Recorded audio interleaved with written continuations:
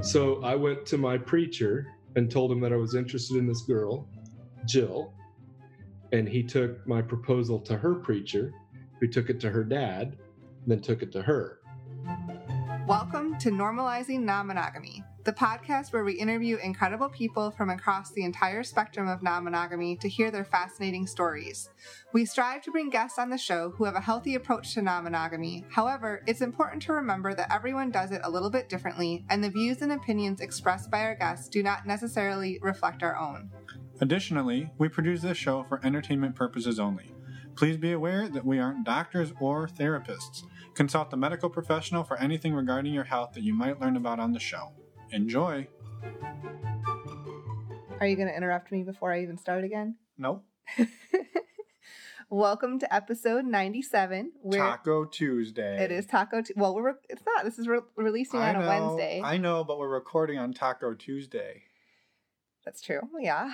We're Finn and Emma, and today we have an interview with Jill and Jack, and I think you're going to find this one fascinating. They've been together since they were teenagers and have had... unofficially, they were courting. They were courting, yes. They have a very religious background, and they talk us through that, as well as their new discovery into non-monogamy, or relatively new, I think, the last year. Yeah, one thing that we did want to mention really quick, though, at the beginning, they were a little bit nervous, and it took a little bit of prodding to get them to tell us about who they were, but we promised there was no shortage of conversation once we got them over that. So don't turn it off because she doesn't want to, because she doesn't know what to say right at the beginning. She gets around to it. Yeah. Anyway, this is a great episode. It's kind of a really nice blend of really lighthearted humor mixed in with some really intense things that these two went through. So we hope you enjoy it as much as we enjoyed talking to them. Yeah. We're excited for this one. And next, we have a couple of announcements. First off, our next Patreon Q&A call is tonight.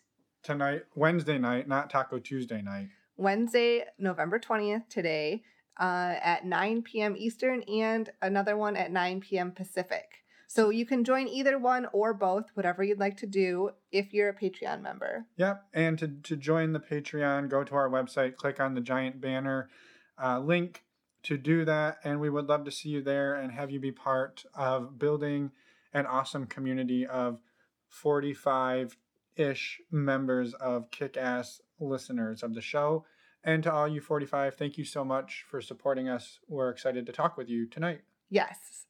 And the other thing we wanted to mention is I know the last few weeks we've been having a call out for voicemails, and this is our last call out for these voicemails. And if you haven't heard the other episodes, we are looking for people to call in and leave us a voicemail with how they have brought up non-monogamy to their partner, or how it was brought up to you, whether it went well or it was a terrible mistake, I guess. Yeah, so one of the reason we're doing this is Catherine from episode 57 is going to be talking with us about critical conversations and how to have those. And she's going to be kind of going over some of these with us to help give people some context and insight in how to do this. And we are going to be recording that episode here in the next 2 weeks or so. So if you can and you want to share with us, please send those our way in the next week or so, and we will get yours worked into the mix. Yes, and just a quick clarification too, by sending us a voicemail, you will be consenting to have your voice on the podcast. We will not be saying names or anything like that, but your voice will be out there. And to do so, go to our website, normalizingnonmonogamy.com, click on the contact page, and there right at the top, it says leave us a voicemail. And all you have to do is click that button and start recording. And while you're there, obviously, you're going to want to check out the resources page for tons of discounts and resources that we love and use all the time in our explorations of non-monogamy. And with that, how about we go hear Jill and Jack? Yeah, it rolls a little bit nicer with Jack and Jill. I know. Let's go. Stay tuned. What? All right. Well, welcome. Jack and Jill. Jack and Jill. Not pseudonyms at all, for sure. For coming on. Well, thank you for coming on the show. We're super excited now. We didn't know too much about your background, but we just heard a little snippet and now we're really intrigued. So let's get to it. We'll stop talking and maybe introduce yourselves a little bit. Well, I'm Jill. I don't really know how to start this. I feel like I'm coming in cold. Okay, how about, let's see, approximate ages, whatever you're willing to share, and how long you've been together, your relationship dynamic. Thank you. So I'm 39, and we have known each other since, and Jack here is 38. Yeah. I'm Jack, by the way. And we have known each other since he was 17 and I was 19. Okay. Another cougar. We were married when I was 21 and he was 20. I was a virgin. She was a slut. I was a virgin. Okay. So you're married at 20 and 21, both virgins. Both virgins. Okay. Both virgins, yes. So we've been married almost 18 years. Yep. Wow. Wow. Congratulations. And Yeah. it wasn't one of those, had you kissed before your wedding? It wasn't one of those awkward, No. like, No, we had not kissed before our wedding. We had held hands. Yeah. That was it. wow. And we had held hands. Well, there was that one blowjob. No, there was not. We got to spice this up. So you dated for... That's for later. That's for later in the episode, No, right? we courted. Yeah, you courted. Yeah, because dating was wrong. Really, courting was wrong in our culture also. So under the guise of friends and with the help of about 6 friends, we courted very quietly. Yeah, under the wire. Very under the wire. Yeah. But for 4 years you didn't do anything but hold hands. No. Two and a half. Two and a half. 2.5. Yes. I can't math. I'm sorry. No. I'm sorry. Yeah.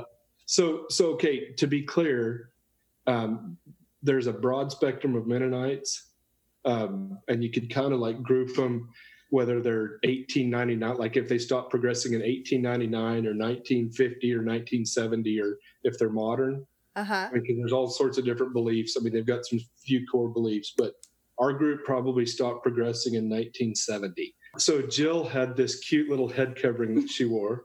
So you were somewhat modern Mennonites. Was your Yes. that when you say your background or your culture, that was sort of where you came from? Yes. That's where we were born, and our parents were born there, and our grandparents were born there. So it was all we knew. I wore only clothing that I sewed. Jack here looked very much like any guy off the street. I looked very different than anybody on the street. But I had to have a beard. That's right. But not this big a beard. It had to be like just the right size. Yeah. But there was that's getting in the weeds a little bit. There was a lot of cultural norms and let's just say it, cultic beliefs. So today is our 6-year anniversary from leaving that.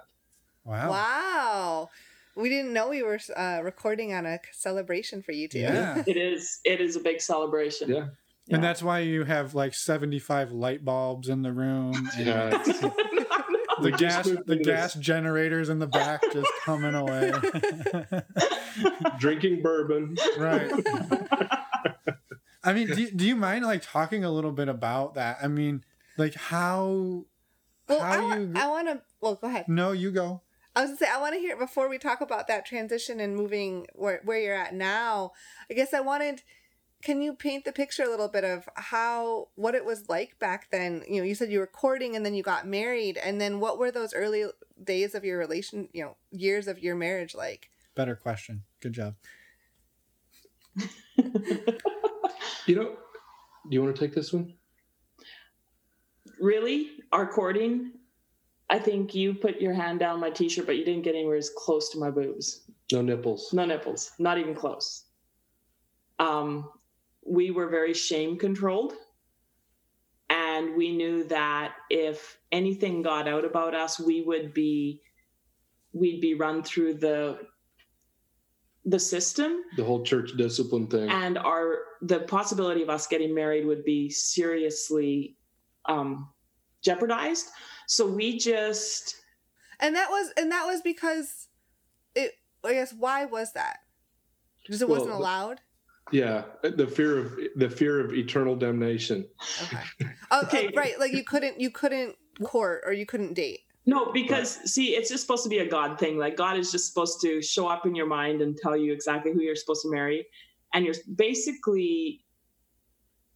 supposed to find him and then marry him sometime in the very next. I mean, you're just supposed to trust God.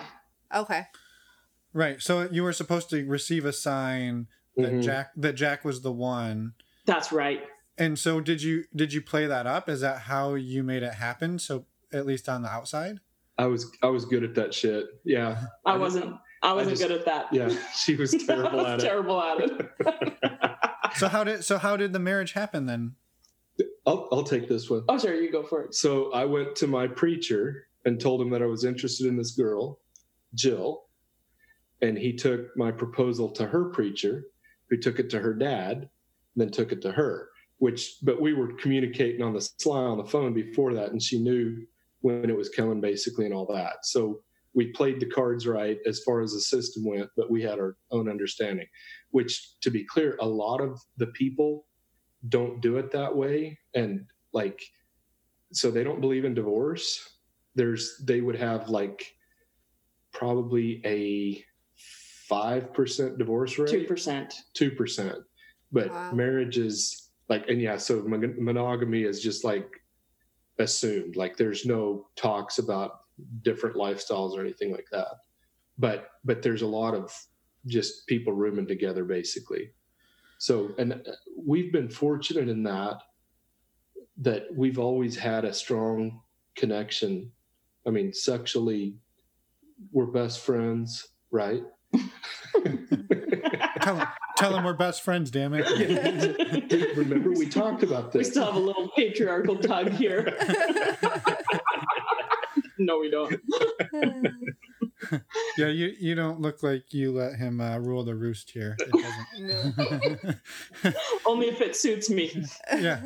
So those early years, so you got married, you were able to work the system, so you were able to get married, and then what were those first early years of marriage like? Well, because it was 12 years to married before you left the Mennonite community. So, go ahead. Well, we were always because we had an amazing connection right from the get-go. We were very open with each other, and I think for the time and place that we were living in, we had an incredible communication between the two of us.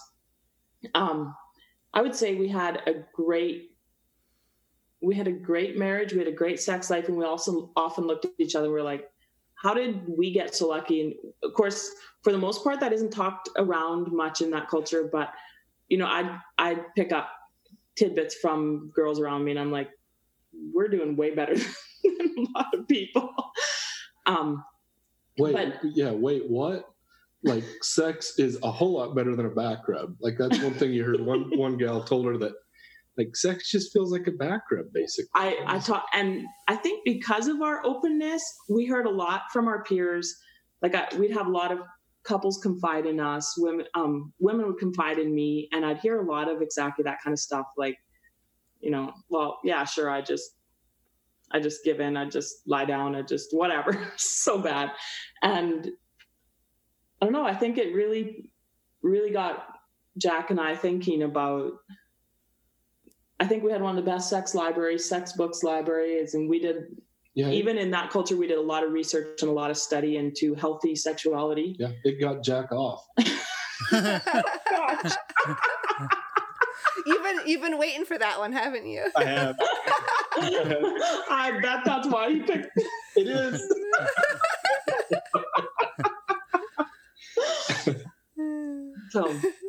So it wasn't like you were suffering, at least not sexually, inside of your marriage. You had a good marriage for up until this point.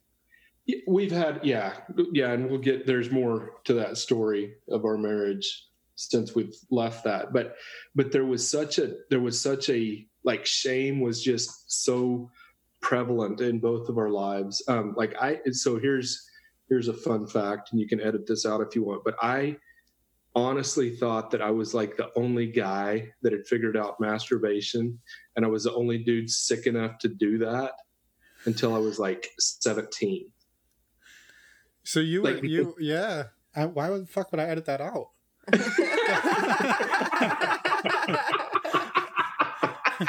So like, I mean, so I had incredible shame about how perverted I was, and that's a inner critic or a tape that I've carried through the years. I'm just a pervert, like, and it's led to some terrible acting out in my later years. Yeah.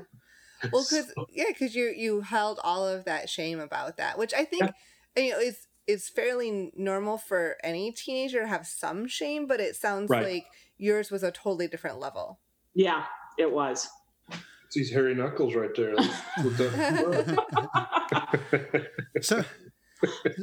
So I'm curious though, like, and we can get to the part right where you've sort of extradited yourselves from the church, but going through this, I'm just curious, do you think that sort of being a part of something that was that like oppressive, maybe, did that make you two stronger in a sense? Like it was you two versus them? Yes, absolutely.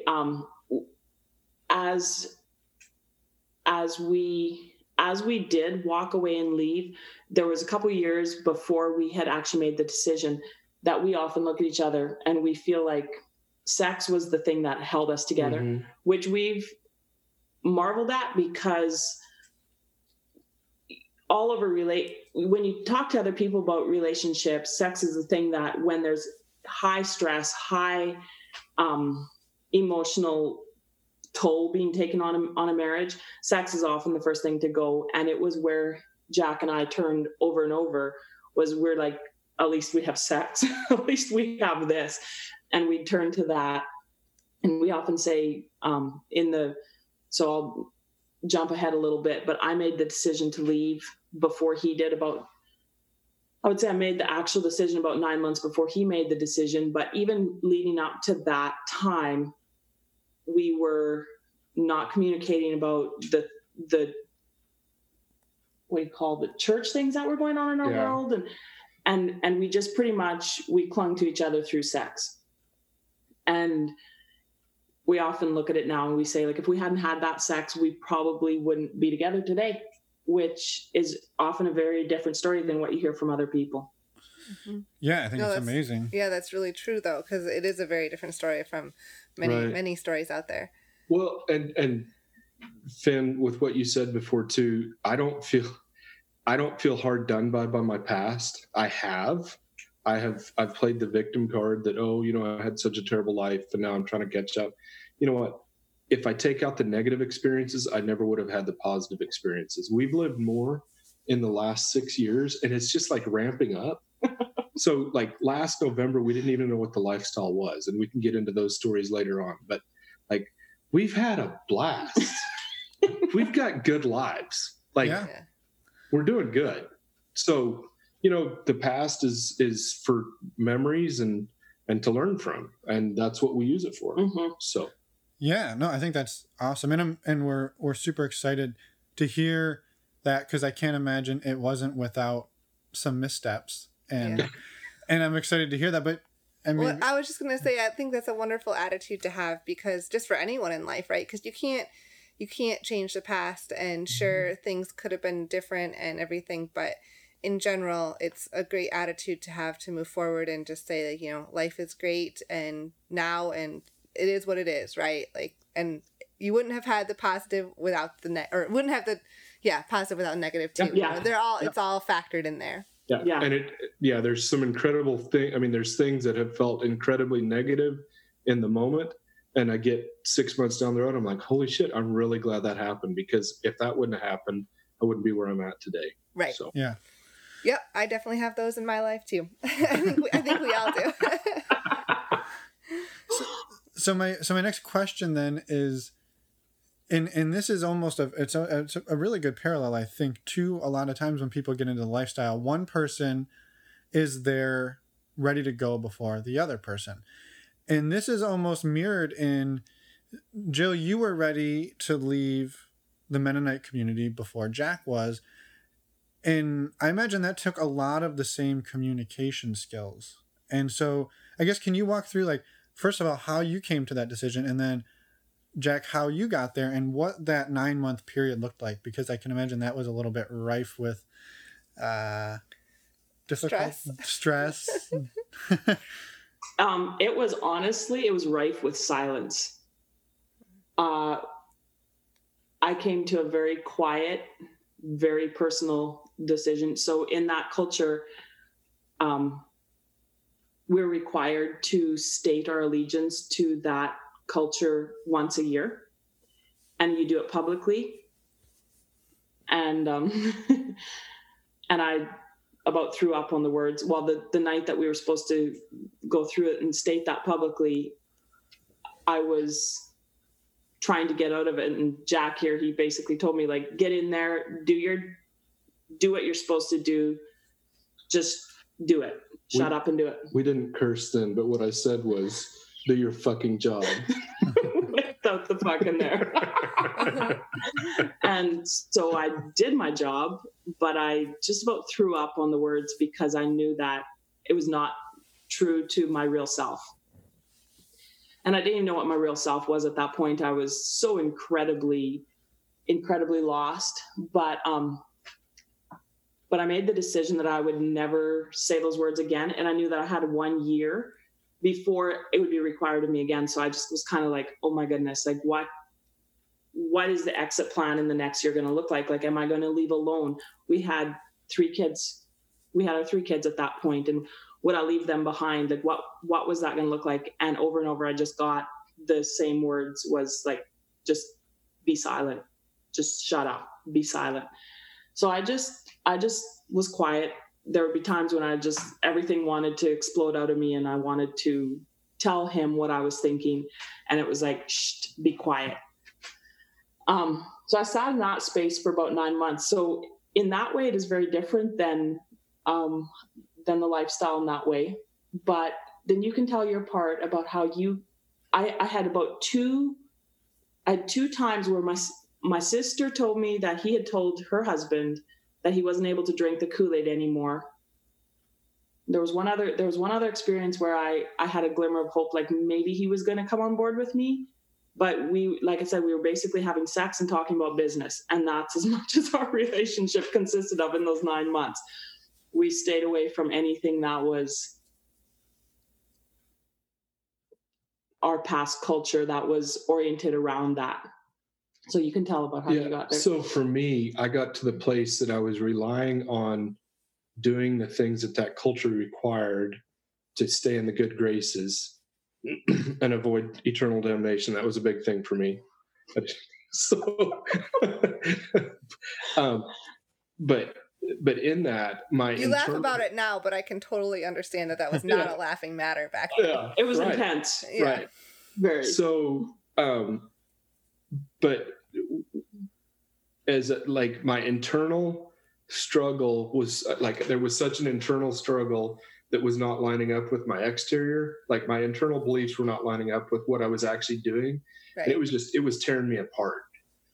And I finally I'm a very verbal processor. I think you could probably hear that. But as I walk through this and as I talk to some of these, just a few people, because like you can't even, like, to question that system brings the wrath of the powers that be down on you. So, that could not get back to them. But as I talked this through with a few guys, it was just like, I'm not living it. Like, why would I stay here? And so at that point, I'm like, we sat up in bed one night and I'm like, Jill, I can't do this anymore. She's like, I've been waiting forever for you to say that. And we just like no kidding, sat up all night and just made a plan and executed it. And so, yeah. Wow. It's fascinating. We're just both sitting here like,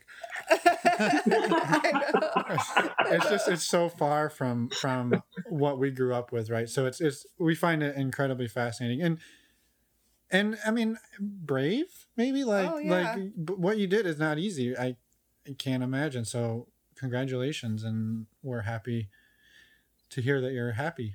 Yeah. So the next day you went to a lifestyle club, right? I wish. No. We had a few detours in there. So then we went to another.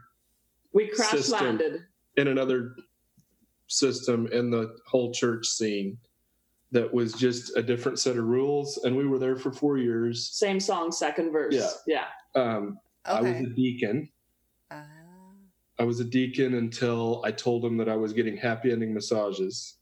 They didn't like that, so I wasn't a deacon anymore. But yeah, so I mean, that was the pain period. Like, there was so much pain going on that, like, I was not emotionally unfaithful to you, but I was acting out, and like I was looking for. I've got an addictive personality, and I was trying to find something to mask the pain that I had.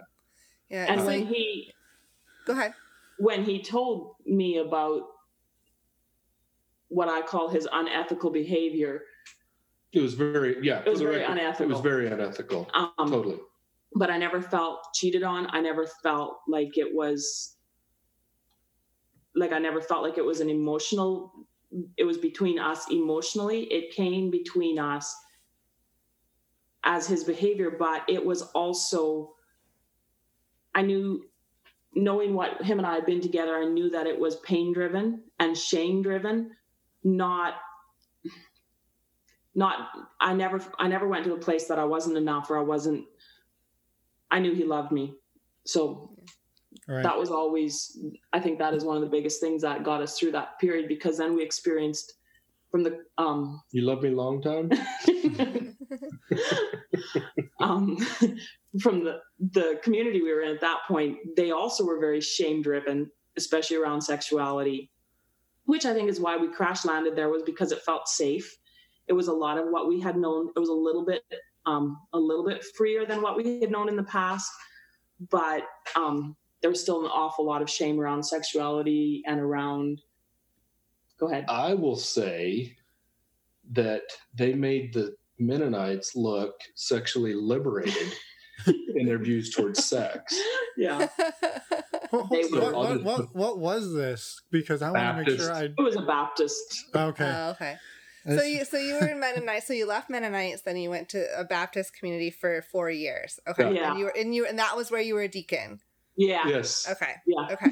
But then you got kicked off. So yeah. He got jacked off.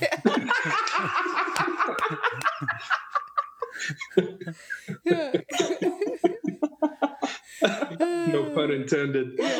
No, not at all. So, but as you said, those 4 years were very difficult. It sounds like very challenging, because you were trying to find your new space, but it was still not. It doesn't sound like either one of you are so quite settled with where you were at. We weren't, and you know, like that was a period for me. You can speak to what you were going through, but like I remade myself, and I was relying on what others were telling me that I should do. And it was just another form of internal, external cognitive dissonance that I couldn't make heads or tails of. We were so having been born and raised in such a tight structure, we're so conditioned to believe what others tell us to believe, live like others tell us to believe. Like, it took us 4.5 years to get to a place of healing where we were brave enough to start to live out who we actually are, who we were, and who we are today. Yeah, have our own ideas and opinions, basically. And create our own beliefs. Yeah. Without having someone else above us to validate those beliefs for us. So that's been a huge part for us in the last year, is to discover our own beliefs. Mm-hmm. Be okay with our own behaviors without someone above us or below us telling us how we should live. Yeah, I can imagine that has been a huge transition, and just takes time to work through, right? Yeah. Yeah. So then was it 6 years ago when you left Mennonites or 6 years ago when you transitioned from the Baptist? No, 6 years ago when we left Mennonites. Okay. So it's only years ago. it's only been about 2 years then. Yeah. Not even quite 2 years since we left Baptist. Yeah. And it's been almost a year since you started exploring anything lifestyle related. November. So it was a pretty quick launch from Baptist to swingers. Yeah. About a year, yeah. I guess if you're gonna land into a different cult, it might as well be swingers. I know. Amen. Totally. All right. So I feel confident that we've covered enough to feel. I think so. I mean, before we start talking about the exactly. non-monogamy piece, is there anything within that? Like, you obviously came to a decision to leave the Baptist and move out of that. If you want to expand on any of that, please do. Well, so that didn't just happen. I mean, I would say there was probably almost more pain with leaving that, because like we'd uprooted our life once, our kids had made friends, we had made friends, and we thought we could carry those friendships forward, even moving out of that. No, I guess that doesn't work. So we needed to go to that church. We needed to have those beliefs in order to, and I mean, at that point, we still would have been professing Christians and all that. And it just, I mean, it was just like we had joined the lifestyle or something, which that wasn't even on our radar. So that like the summer of 17 was a really painful period. We went through, I mean, we were like, so no, that would have been the fall of 18, Fall of 17. Spring of 18. Yeah. But so we had got some intensive counseling. That was part of our healing. Mm-hmm. And then we did a personal development seminar that we're still connected with, that we went back and coached at and things like that. And it just like through using those tools and principles, just working through getting rid of beliefs that don't work and things like that. And it was through that we were headed down to this seminar, and we were talking about my unethical behavior.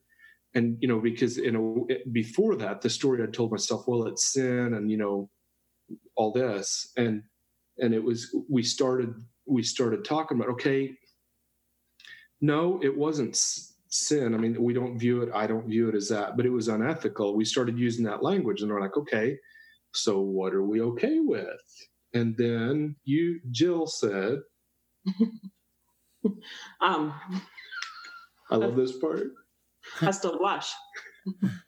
I told him I wanted to know whether other men wanted to fuck me. So, I bet you weren't expecting that. I wasn't. And I mean, I'm like, oh my goodness, this is awesome. And like, I mean, I'm basically whipping out my phone and starting to, like, I think where I started was nude beaches, which turned into finding out about desire, and then finding out, oh my goodness, there's the lifestyle. And then, oh my goodness, there's dating sites. And like within 24 hours, I had to set up on a regional dating site here, a dating lifestyle site. And I showed it to her. She's like, no. So deleted that. Like, don't take me serious. Yeah. I may have said that comment, but I was not serious. But because that was like just as you were leaving, kind of practice. Yeah. And you know, so again, I think almost any woman can understand this, but being a virgin, and I had held myself to a very high standard. This is great, because just the other day we were talking about this. I view it as a weakness for me to need a man. Mm-hmm. And there was almost shame in it that I did fall in love with Jack, because I was very independent and I wasn't going to be one of these typical women who just needed to get married and have kids. I was going to find my own way through, but nevertheless, he came along. But so here I am at, 38 years old and very conservative. I'd had a couple,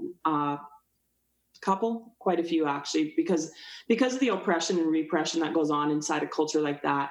There's a lot of sexual deviation. There's a lot of what I call sexual harassment. And I would say that and 90% of women come out of there with a sexual harassment complex. I don't know if, I mean, I'm making up my own terminology, but the research and understanding I have is we girls all come out of there feeling dirty.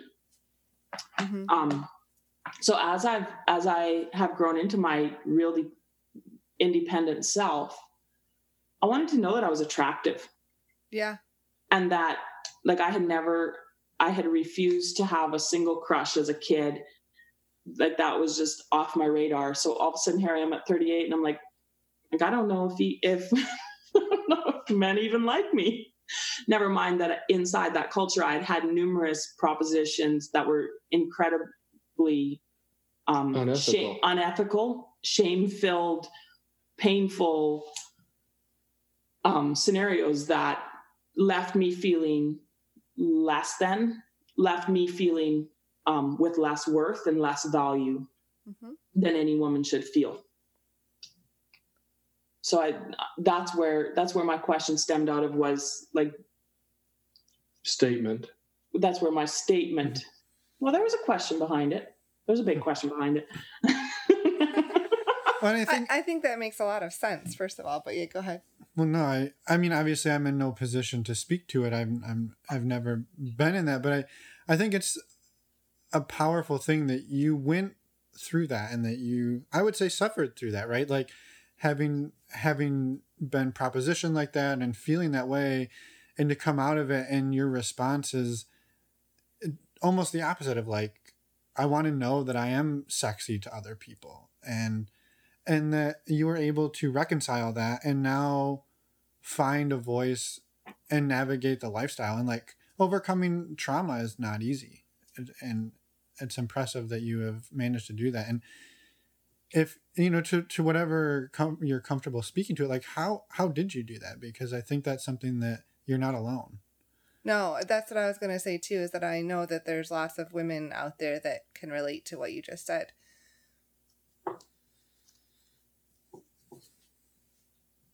How did I overcome the trauma? Wow. And maybe it's something that you're still working through too. I absolutely am still working through it, because as we continue in the lifestyle, I keep digging up, what do you call it? Like limiting beliefs. Limiting beliefs. That's a really good word. I keep digging up limiting beliefs that all of a sudden just kind of come up and smack me in the face about who I am, or about my actions towards male and female humans. Because at first I was going to say men, but really it goes further than that. I was a people pleaser in that culture,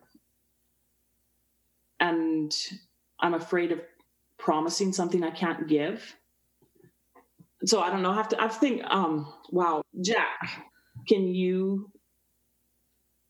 how have I worked to I mean, you've seen the trauma, you've seen me work through this. Like, so I know also, like, my passion is sexual health, sexual wholeness, especially among conservative women, but conservative people all around, because I can't stand how the men of our world believe themselves to be perverted. Like, it hurts my heart when I see the guys I hang out with that have come out of that system and out of those cultures, believing themselves to be perverted. They literally, they get a hunch, and they don't believe that they're good enough to stand with their shoulders straight and wear their masculinity loud and proud, but neither do women.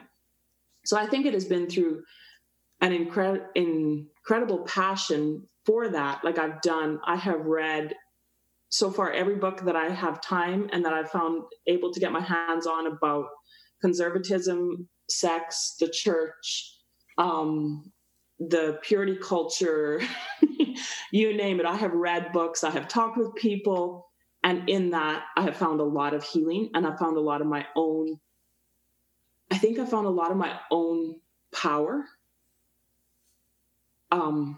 But as I talk, I knew it was going to kind of unravel for me. I think the most powerful thing was going to desire. So one thing has always, after our second child was born, I'll have to back up here a little bit. After our second child was born, I was really low physically, emotionally, like I was not doing well. I think you'd say I was depressed. And Jack here started researching. He's like, this gal doesn't want sex, but I know that this isn't her. So he was very caring, very loving in that time. And that's when we started to do a lot of research. We found some incredible DVDs that we watched, which were, if we had been found out, Yeah, we would have been in trouble. we would have been in real trouble. Where's I going with this? There was naked people. It was good though. To desire is where you're headed. So through all that, I wanted to go to a nude beach. I wanted to experience nakedness. Like that was just high on my list. Like I want the freedom. So and that was because I had to church, we had to wear the head covering that tied under our chin, long sleeves, high necks. I mean, everything, right? Fully covered. Mm-hmm. And I just wanted to see what it felt like to be naked. Jack and I were around home, always very comfortable, naked. And I just wanted to see, like, was I brave enough to do that? So when we got to desire and just to have that freedom was absolutely healing. It was incredible. And that was the first time you had done that, right? Yes, totally. Yeah. So, and it took. Yeah. So that was the spring of this year. Yeah. So we started researching lifestyle, started listening to podcasts in November. And then we booked our trip to Desire within a month, I believe, and went in April, and it was absolutely amazing. So he booked it like beginning of December, somewhere's in there, and I was terrified. I went back and forth between being really ticked off at him, like giving him the silent treatment and the cold, because I was like, what the hell do you think you're doing, putting us in this place, and being absolutely over the top excited because it was really a dream of mine coming true and I knew it. So you were mad and happy at the same time. Totally. She's really easy to read. I just want to say, I mean, first of all, that's incredible, but I think it would have been amazing if you had shown up wearing your like Mennonite clothing and like walked into the Desire lobby, and like as you walked out, just ripping it off. Talk about healing. That would next time. Yeah, we're going back. Yeah. So. Yeah. Perfect. Yeah. Well, I know that to all the listeners. To all the listeners, we'll be down there the first week of April, 2020. So, DRM, come on. I just wanted to mention that, or Jill, we kind of put you on the spot asking you a very hard question, and I really appreciate you thinking through it and speaking to what you went through, because I think that you gave a lot of, even though you were thinking through it as you were talking, you still gave a lot of really good advice, I think, and hints for helpful tips for people who might be working through the same thing. Yeah. And I think also one thing that stood out to me was like your empathy towards the men who potentially were the ones who treated you that way, and then you looking back and saying, well, they were going through the same thing I was, and it's that takes that's a lot. That takes a lot for somebody to be able to do that. So I think that's where my research and it may be just what I was born with also, but I came to understand long ago that it's just the flip side of it's the same coin. And that coin is called shame. And that shame is used to manipulate and control anybody in that system. So our men have one way of acting out and we women have another. And in men, it does often present itself as, like I say, I hate to use the word, but I don't, as a perverted, controlling, non-ethical sex. Like, there's a lot of porn. There's a lot of just wrong behavior. And in women, it comes out as... Wait, porn's wrong? Okay, well, let's back up. Take that one off. let's just say there's a lot of unethical behavior that includes hiding. A lot of hypocrisy. A lot of hypocrisy, exactly. Very, very devout on the outside and very dark on the inside. And for women, it manifests itself as, I think at a very young age, women tend to take that switch and turn it off completely. Right. Shut down. Right. Shut down. Like, I can't tell you how many girls speak about not having a sexuality, like not having a feeling, never having known an orgasm, never, like, oh gosh. Yeah. Yeah. Well, and so maybe that's a good time to say, like, how you went from telling Jack in the car that you wanted to know if other people wanted to fuck you. And then he created a profile and you were like, no, fuck that. We're not doing that. But we now know that you did do that. So how did you reconcile that? And like, what did that journey then into the first little bit of lifestyle look like? Like 400 hours of talking. Yeah. Like communication. Like podcasts. Like, I mean, I'm the researcher. So I and my work, I can listen to podcasts. Like, I mean, I've got easy 6 hours a day that I'm behind a mask. And so I've got my headphones in and I can listen to whatever I want. And I'd listen to a podcast. He'd shoot me all these podcasts and I'd listen sometimes for an hour, maybe a little bit longer. And all of a sudden I'm like, done. And I would just like, well, we call it a snapback. I stretch and all of a sudden like, boom. And I just like shut down. No more. Don't talk to me. Don't bring it up again. But we just kept normalizing it. Normalizing non-monogamy. That's it. And wait, yay, good job. Totally. Because isn't that, so the more we communicate about it, like the deeper we dig into our beliefs, and with our some of our tools from our self-development is, does this belief serve me? So with all our communications, I would dig up, what did you call it before? A self-limiting belief, or like a belief that we've been taught was just hard. And then we would start to tease it apart. And I'd go, okay, but it doesn't make sense in this setting, or it doesn't, it doesn't hold true here and it doesn't hold true here. So why does it hold true here? So these beliefs, we would just slowly tease them apart to where we got to a place where, they're really, like, I can't think of a specific one, but so much of my fears, or so much of my things that were holding me back, the more we talked about it, the more we would find that it was literally what people would think of us, shame that people had held over us in the past, or a belief that somehow I was going to fuck something up to a point where, and then it would just stop to a point of what? So then what point could him or I fuck this up? Well, we could finally got to a point where, like, if we're communicating, there's no behavior, there's no action I can do or he can do that irreparably screws this up, if we're willing to make the commitment to continue to talk and work through this. Right.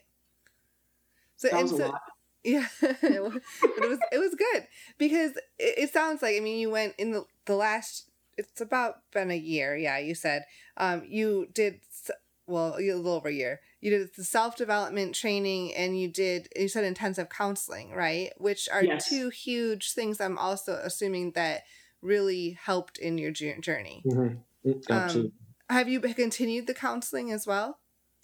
It was a week of intensive counseling. Mm-hmm. And we're not against it. Like, we totally do. I mean, I'm sure we'll be in counseling at some point in our life, but yeah, it served the purpose that you needed at that point. Yeah, it was for that time, for that place. Yeah. Yeah. And so how did it go? Like, when you decided, like, we're going to try the swinging. How did it go? Well, so a couple snapshots for you. I remember last December, you came down my job, and I'd been listening to, I think it was Mr. and Mrs. Jones at that point, Swinger Diaries. And I'm like, Jill, I've figured out what we are. We're swingers.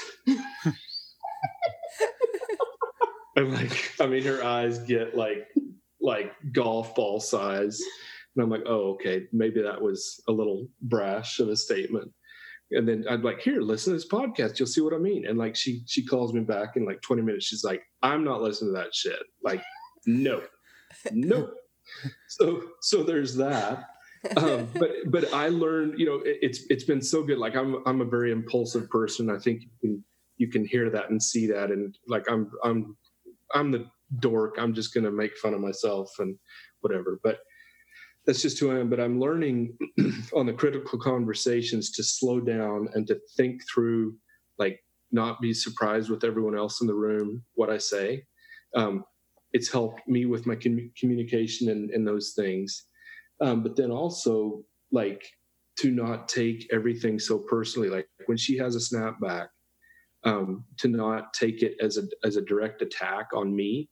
I mean, I remember like our first or at Desire, we were at dinner and we heard some stories that made me feel very unsafe. And me too. Mm-hmm. And me too. I mean, unprotected orgies, like unprotected sex in an orgy and things like that. And we leave there and she's like, I am never playing with anyone in my life. We hadn't done anything except nakedly enjoy the pool yet at this moment. Yeah. So we get back to the room. She's like, how you doing? I'm like, you know what? I'm learning just to let you say your shit. I'm good. I'm here. Like, this is awesome. I'm here with you. We don't have any kids around. Like, this is amazing. I'm good. And she's like, are you disappointed? I'm like, yeah. But I said, I'm not going to take it. I'm not going to take it personally. Like, we'll figure this out. Within 45 minutes, maybe an hour, we were playing with someone. Was it that cool? Yeah, it was that cool. Are you sure your memory's right? Okay, an hour and a half. Maybe a couple hours. Hour and a half.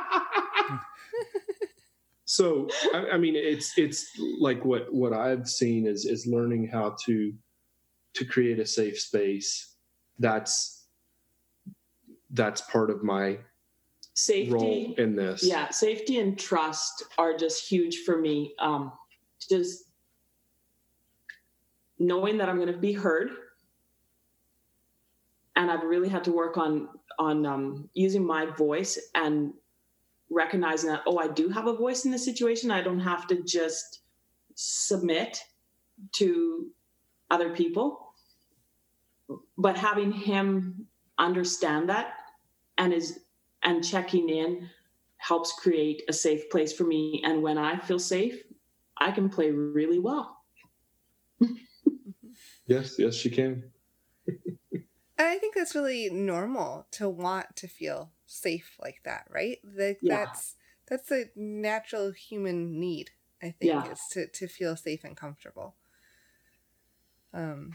So you it sounds like you had some fun at Desire. Well, wait. So to clarify the timeline, so you had the conversation in like November-ish. Mm-hmm. And then there was a little bit of snapback, talked, researched, booked Desire, and between the time you started talking about it and the time you left for Desire, you did not you had not played with any other couples. This was your first foray into it. Yeah. Okay. Yeah. I just wanted to make sure if anybody didn't quite catch that timeline. And so your first real experiences in terms of like physically being with other people were earlier this year in like April time. Yes, You're right. Yep. Yeah. Very cool. No, it's awesome. I was just clarifying the timeline for the people listening.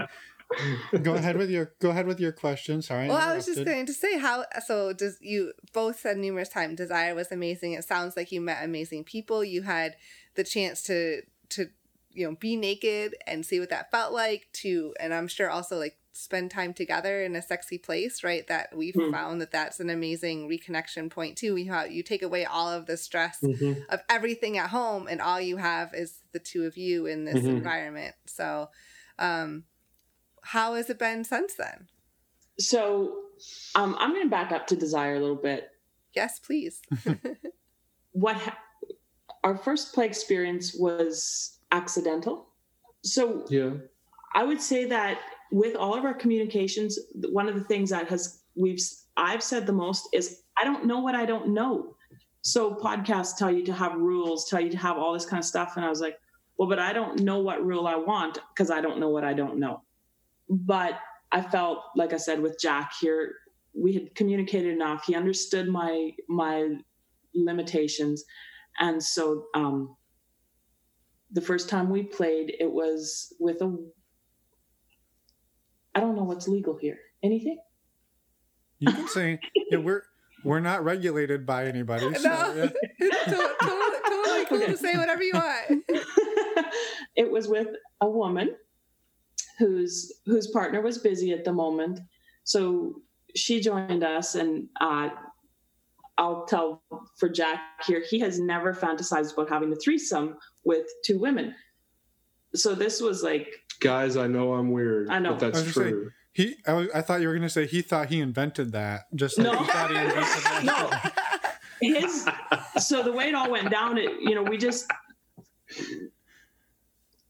this lovely lady asked, she's like, I'm kind of lost, she says. And we're like, well, come join us in the hot tub. And she's like, well, I can't. Like, I have this clothing on. And Mr. Chivalrous here, Jack, says, well, let me help you. In a very normal way that he responds to women. I was just being courteous and helping her. He really was. I'll vouch for him. I was helping her out of her theme night costume. Totally. But when I started untying the straps, I'm like, oh my, okay. this could be good. This could go further. This could be really good. And she was making love to me, which was blowing my mind and totally blowing his, because he was like, she's not going to get anywhere with her. Well, that wasn't true. And then she looked up, she says, should we take this to the hot tub or should we take it to bed? And Jack looked over at me and he's like, where? And I said, let's go to bed. So I totally shocked myself in that, because I had no idea we weren't planning on it. And it turned out to be absolutely... So it was amazing. It was an absolutely amazing first experience. It was absolutely amazing. And then her husband came and joined us after he finished up with the other couple. And when we finished up, then Jack here sat up and loudly proclaimed. Go ahead. Yeah, so we're on. You've been to Desire, correct? We have. Yes. Yeah, we know the beds you're talking about. The beds in the hot tub, right? Yeah, the corner bed. We were in the corner bed, like the kind of the furthest from the hot tub, and I get up, and there's one more bed, and then there's the stairs, and I get up on my knees. I'm like, we just broke our swinger cherry. Loud enough that lots of people heard. Yeah. So I was like, was there applause? There was. And the next morning we were congratulated because others who had heard it were like, hey, congratulations. So that was really fun and really accepting. But we had the most amazing, caring couple to introduce. Yeah, to introduce us. And we're still friends with them. Like, we text with them multiple times a week. Mm-hmm. It's just amazing. We actually got to see them this summer. We ended up at a lake up in Canada at the same time and got to spend some time with them. So it's just really cool. Yeah, that's amazing. So from there, there it gets good. We came home. How soon did we go to a club? Well, let me back up just a bit. So from there, like, in my mind, we get home from there and we are full-on swingers. So to be clear, at that point there was soft, like it was all soft swap stuff. Uh-huh. But we still are. Yeah. Oh, maybe not. I forgot. Sorry, keep on. Speak for yourself. Another thing Jack has invented. Yeah, exactly. So we get home and I'm just like, okay, game on. Like, I mean, I'm searching out single guys for her on the LS sites, and like, and I mean, and again, it's like, whoa, like, slow down, dude. You need to stop. I'm okay. We did Desire. It's a whole lot, and you know, you communicated that it's a whole lot different for me to play at home where my kids are around, even if I leave for an evening or something like that. So you know, it was another one of those crashing to earth, like, just my life is over. This is terrible and all that. Like, I'm either like mountaintop or I'm like in the valley, big time. But so working through that, but yeah, then we went to a couple of clubs in the city that we're somewhat close to. Ben, the first club was really friendly, but there seemed to be consent issues somewhat. The second club there wasn't the consent issues, but we were there for a really big event, but it just didn't seem very friendly. So, you know, working through that, we've done some dates. We've met a somewhat local couple that we're great friends with. We're both in the lifestyle. We haven't played with them yet, but we haven't played with them yet. I think it's heading that way, or no, it is heading that way. But I don't know. It's been somewhat slow since then. You know, just finding our thing here at home. I think that's totally normal, by the way. Desire and a vacation experiences can be very different from where you're at home, and finding those dynamics that work for you is a normal process. Yeah, and you know, like some of the podcasters, and that's why I love all the podcasts, but I especially love you guys in that you just talk about experiences. You're not giving advice or whatever. You know, some of the other podcasts, like, our experience hasn't lined up with their experience, and that shouldn't surprise me as much as it does. But you know, like the dating websites have not been as productive on that. I mean, we're part of Facebook groups, and that is actually more. We're making better connections there than we are on the dating lifestyle sites and all that. So yeah, that's awesome. I mean, you know, and that's something that I think it's regional and it's personal and it's what works for you, right? And you can be like, this is the best one out there, and it's like, yeah, maybe it works for you and it works for these 20% and not these other 80%. And so I'm really happy you say that. Yeah, because like I said, it's normal to find that balance, but also you have to be patient, because you have to be patient to figure out what works for you and what works in your area, because those two they're different everywhere.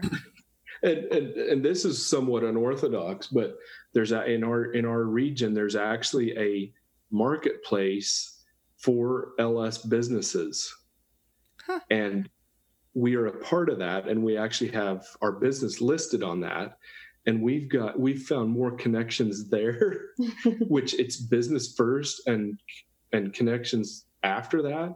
Right. But we're getting jobs and play partners off of this marketplace. And just the dichotomy between that and where you were 7 years ago is just is unreal. It is not lost on us. No. We get it. There are moments. I love it. That's amazing. Wow. So have you told anybody in your lives, friends, family? Deacons. Your family. Your family has your kids and stuff have obviously gone through all of these transitions with you, and I'm sure there's a whole other dynamic with your extended family. You know, your families as well. So right. So yeah, when I asked you that question, you both it's loaded. Clearly. Yes, it's clearly loaded. So that's probably been our biggest learning curve. Yeah, it totally has been our biggest. Yeah, it has been.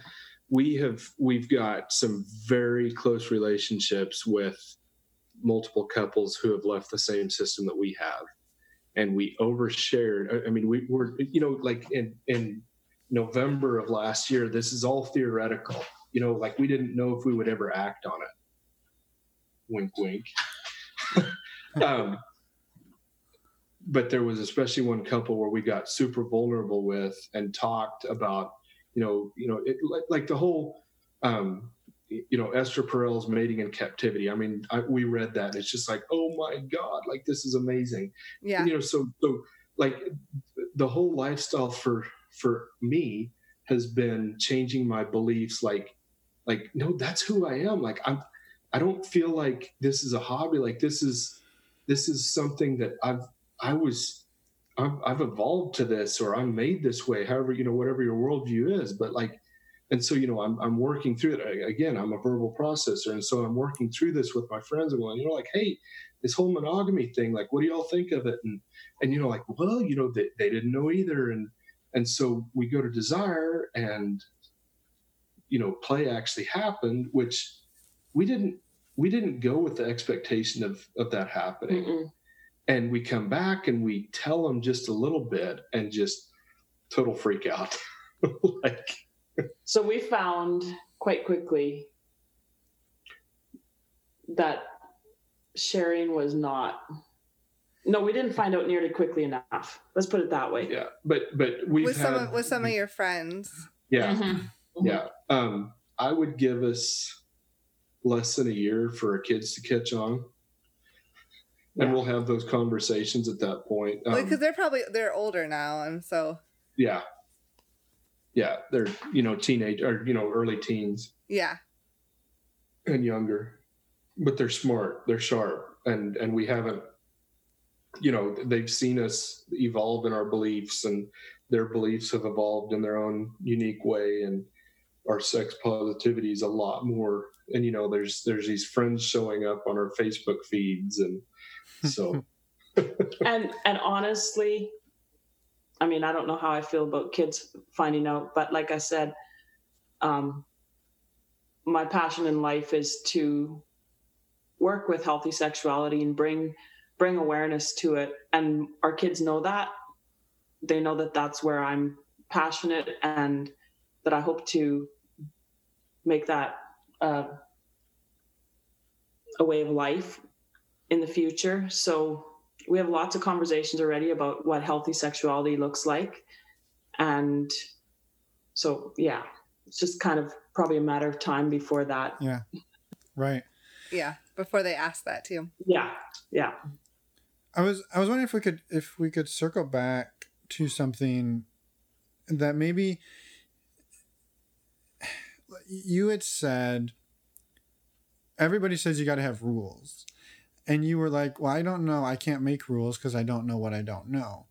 But you successfully navigated your first situation without coming out of it feeling like you did things you didn't want to do. So I have a hunch that you developed rules and communicated them on the fly to each other throughout that situation. And I was wondering if you could talk a little bit about sort of how you developed those rules and how you were able to communicate them on the fly, because I would venture to guess that there's a lot of people who are also saying, like, I don't know what I don't know. And they find themselves in a situation and things happen and they go, well, that's a rule now, but it wasn't when we started, and it came a rule because it wasn't a good situation. Can I say something? Yeah, go for it. So to be clear, we're swingers. We are not poly. And I'm not yucking anyone's yum in any way, shape, or form. But this is fun. And I know, like, and I hear some people say that this is a hobby. I would say it goes deeper. Like, I mean, I'll speak for myself, but my beliefs are, this is a part of my life. But so intimacy between Jill and I is of utmost importance. And in that intimacy, we are able to read each other as partners, and, non-verbally, or, I can see when Jill is shutting down. Mm-hmm. And I've seen that in play experiences Mm-hmm. that haven't turned out so well as what the first one did. I have said over and over, I guess my one rule would be to take it slow and to check in frequently.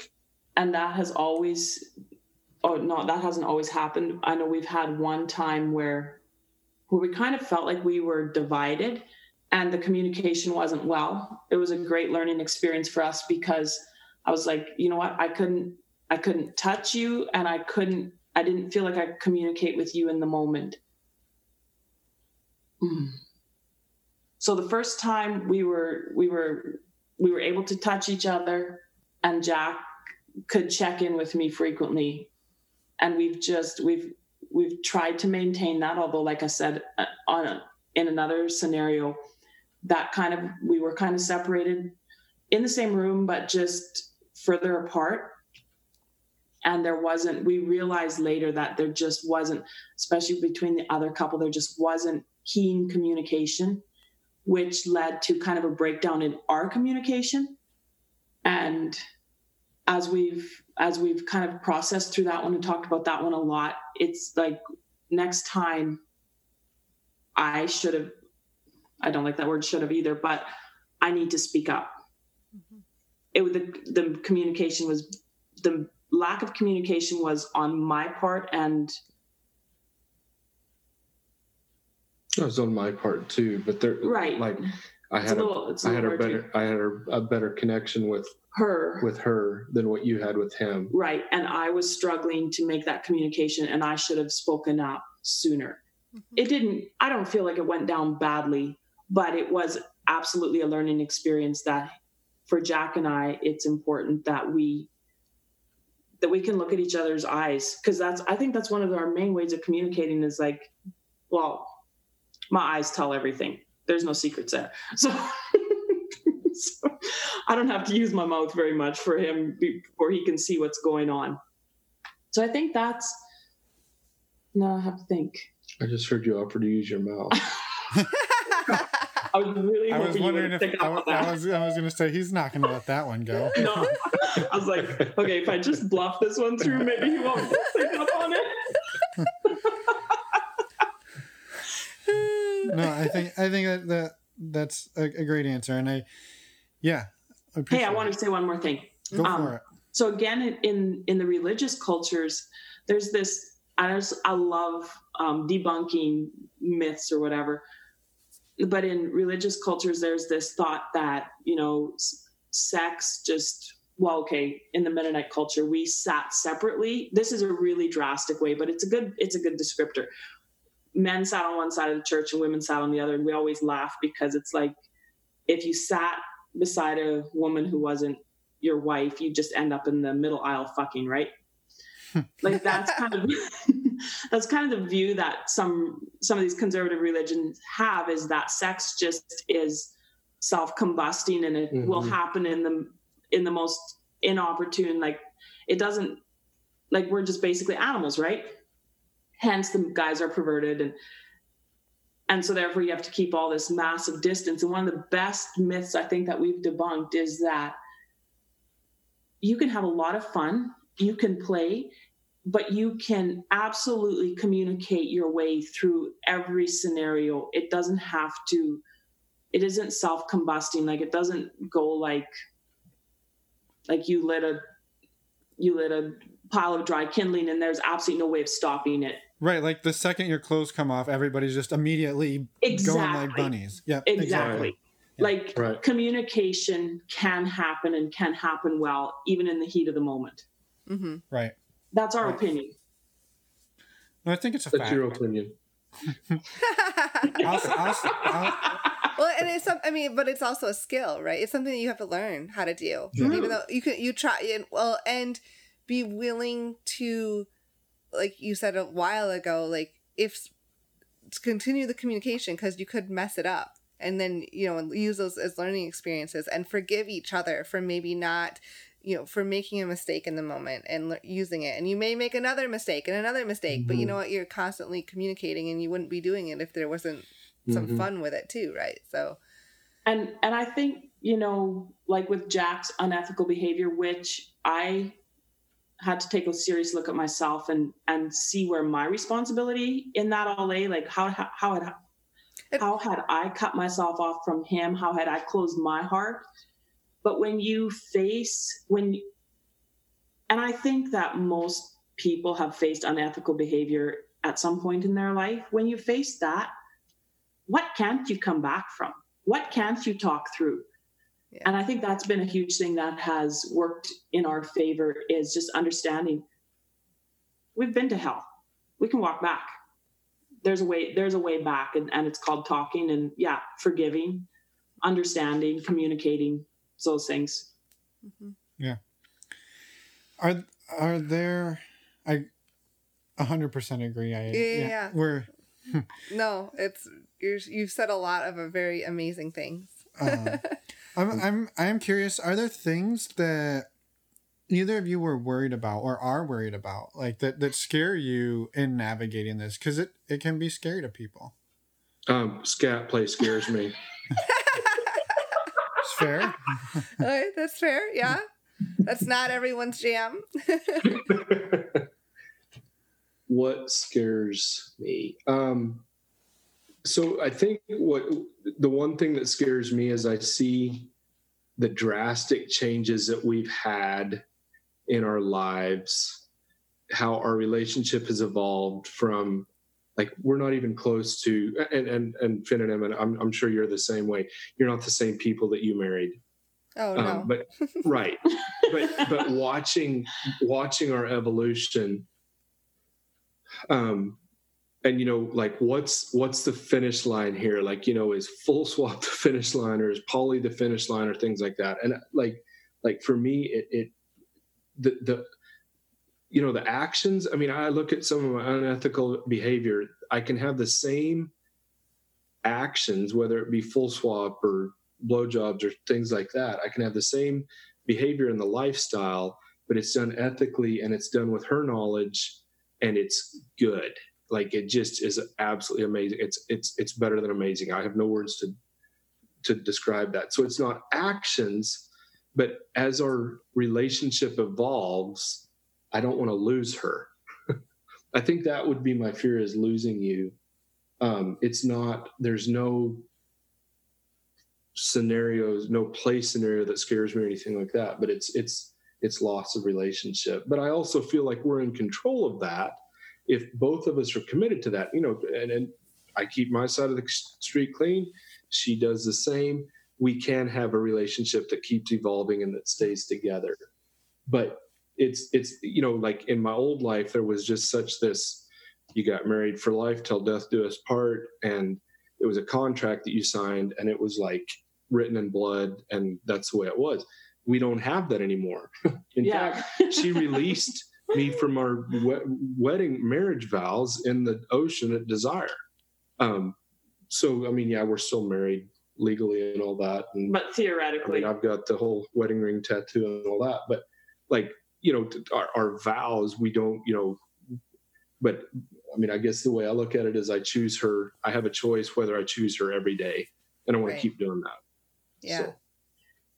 And I think the same, there's no scenario or action that I am afraid of. I fear not being brave enough to use my voice, because I know that that's my downfall. But I also know that I have that voice, but it's the loss. So Jack here said, we each have to keep our own side of the street clean. We have to each choose each other on a daily basis for this to work and work well. And I think sometimes what I fear is I can keep my side clean, but I don't have any control over another human being. So sometimes just the question pops up, what if I would lose Jack? Because his side of the street would get dirty, or he wouldn't make that choice, and then I would feel overwhelming guilt or shame that it was because we had chosen this together. It was because, which it goes back. I know it goes back to our past conditioning, and really it's. Well, and to be fair, you say that it goes back there, but it hasn't been that long. Like, I think it's okay to give yourself a little bit of a break that, it takes time. And, well, in society, people, when two people or three people or however many people are together and it doesn't work out, right? They want a reason, right? They want to find a reason to blame. And if you're doing something that they see as out of the norm, they're gonna quick and be like, well, they were swingers. That was what the problem was. They were polyamorous. That's what did it. And and it wasn't any. That's got to be it, right? But that's like this. You could say, oh, he was an artist, so that was why they broke up. Or he changed professions and decided to be a musician, so that's why they broke up. It's the same thing. Right. Yeah. No, I'm aware. But society. Your point is made. Like, society tells there's a bigger stigma around monogamy versus non-monogamy.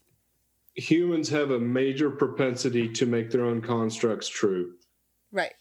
Like, just For sure. Well, one thing you did touch on was at dinner at Desire. You walked away from that dinner saying you're never going to do this because you heard about unsafe play or unprotected sex. How did you reconcile that, and how have you continued to make sure that that's not something that happens for the two of you? By totally going like raw dog. We just go raw dog. He's so full of it. No, communication. Communication, and like we do not play without condoms. Now, the whole the oral side of things, we don't use dental dams or anything like that. And I'm fully aware that that's somewhat of we're taking chances there. We do get tested. We're fairly new to it, but we are on a testing rotation. Condoms are a given. Rock on.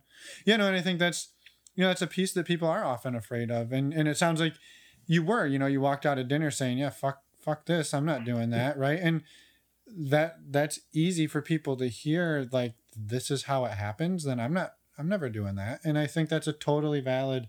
Oh yeah. Oh no, for sure. So, well, you have anything to add? I have something to add. Here we go. Because you asked if there was fear, and absolutely, I just thought of it. I feel like I have a weird, unreasonable fear of getting pregnant. He's had a vasectomy. I haven't had my tubes tied, but I've just told him, like, even condoms, safe sex, my mind can overthink things, and I'm still making peace with that fear of pregnancy. Yeah. Yeah, for sure. I think that's totally normal too. I think, yeah. Swinger babies. Yeah, that's. Yeah. Well, it's something that, if it happened, you could navigate it. Just like if something else happened, you could navigate it, but you don't really want to. Well, and it's just that unknown piece of. Right. It's way out there and it's unknown. Right. Yeah, for sure. For sure. Well, I don't want to say anything super inappropriate, but if it happens in 18 years, can they come on the show and talk about... Yes. Yes. All right. Yes. We got a lot more episodes to do before then. Yeah, we'll name him Jack Off Jr. Perfect. Well, oh my god. We don't I'm not sure if that went too far, but that was funny. We don't actually wish that upon you. No, not at all. Thank you. Not at all. But we do want to give you the opportunity to share any final thoughts. I know we've thrown some really hard questions at you, and you two shared some amazing insight and stories and some hard stuff, and we wanted to say thank you for that, but give you the floor to say anything that we didn't ask. I will say, thank you for having us on. I will say that for me, that the healing from the guilt of the unethical shit that I was involved in, I've found so much healing from it in like doing this with her. Mm-hmm. And I, like it's that whole dichotomy of like how much of it is I'm hardwired for non-monogamy, and you are too. But to be able to heal up from the shame of some of the things that I've done and do it in an ethical manner, and like it's mind blowing. Like, and the friends we're getting out of this whole crazy lifestyle journey, like we're building relationships just every week. And we don't even get out that often. We've got 3 kids, like, and they're all at home. But it's just it's been amazing. It's just the best thing that's ever happened to us. So it's pretty cool. Yeah, and I just want to say cool. the same. Thanks for letting us tell our story here. It has been a roller coaster of a ride, but I wouldn't trade it for anything. And yeah. Well, thank you for being so vulnerable with us too, and reaching out and wanting to share. So this show obviously couldn't happen without that. That's awesome. Yeah. Well, with that, we will let you go. Continue to sin all night long. You've got a few hours of your anniversary left, and we want you to make the most of them. We better, yeah. So, enjoy your evening, and definitely keep in touch. We will do that. And hopefully we can send some people your way April 2020. Yes. Yeah. Yes. And to be clear, is it RM or Pearl? RM. Okay. March 29th through April 4th. Okay. Not that he's counting. Look for the young woman in the Mennonite outfit. Garb. Yeah. Yeah. Head covering. Where there's a string of clothes heading for the hot tub. Perfect. Well, enjoy your evening, and thank you again for everything. It's been a blast. Yeah, thank you so much. All right. Okay. Goodbye. Bye. And we're back. Thank you to Jill and Jack for reaching out, coming on the show, and being vulnerable with us. I know a lot of their story was hard to talk about, and we hope that everyone got a lot out of it. And we wanted to just say, spoiler alert, this isn't the last you'll hear from them. We've recorded another episode with them for the this additional sort of audio content that we've mentioned before. So stay tuned for that in the beginning of the year. We're excited about that. Yes. And next Wednesday, we have an interview with Libby, who is a sex educator, and we're super excited to get her story out there. Yeah, and we met her at Atlanta Poly Weekend, and she came on to, she shared basically her whole life story about how she started exploring this, and it's super awesome, and we're excited for that. And we will see you guys in a week. Yeah, we'll see you in a week. Thanks for listening.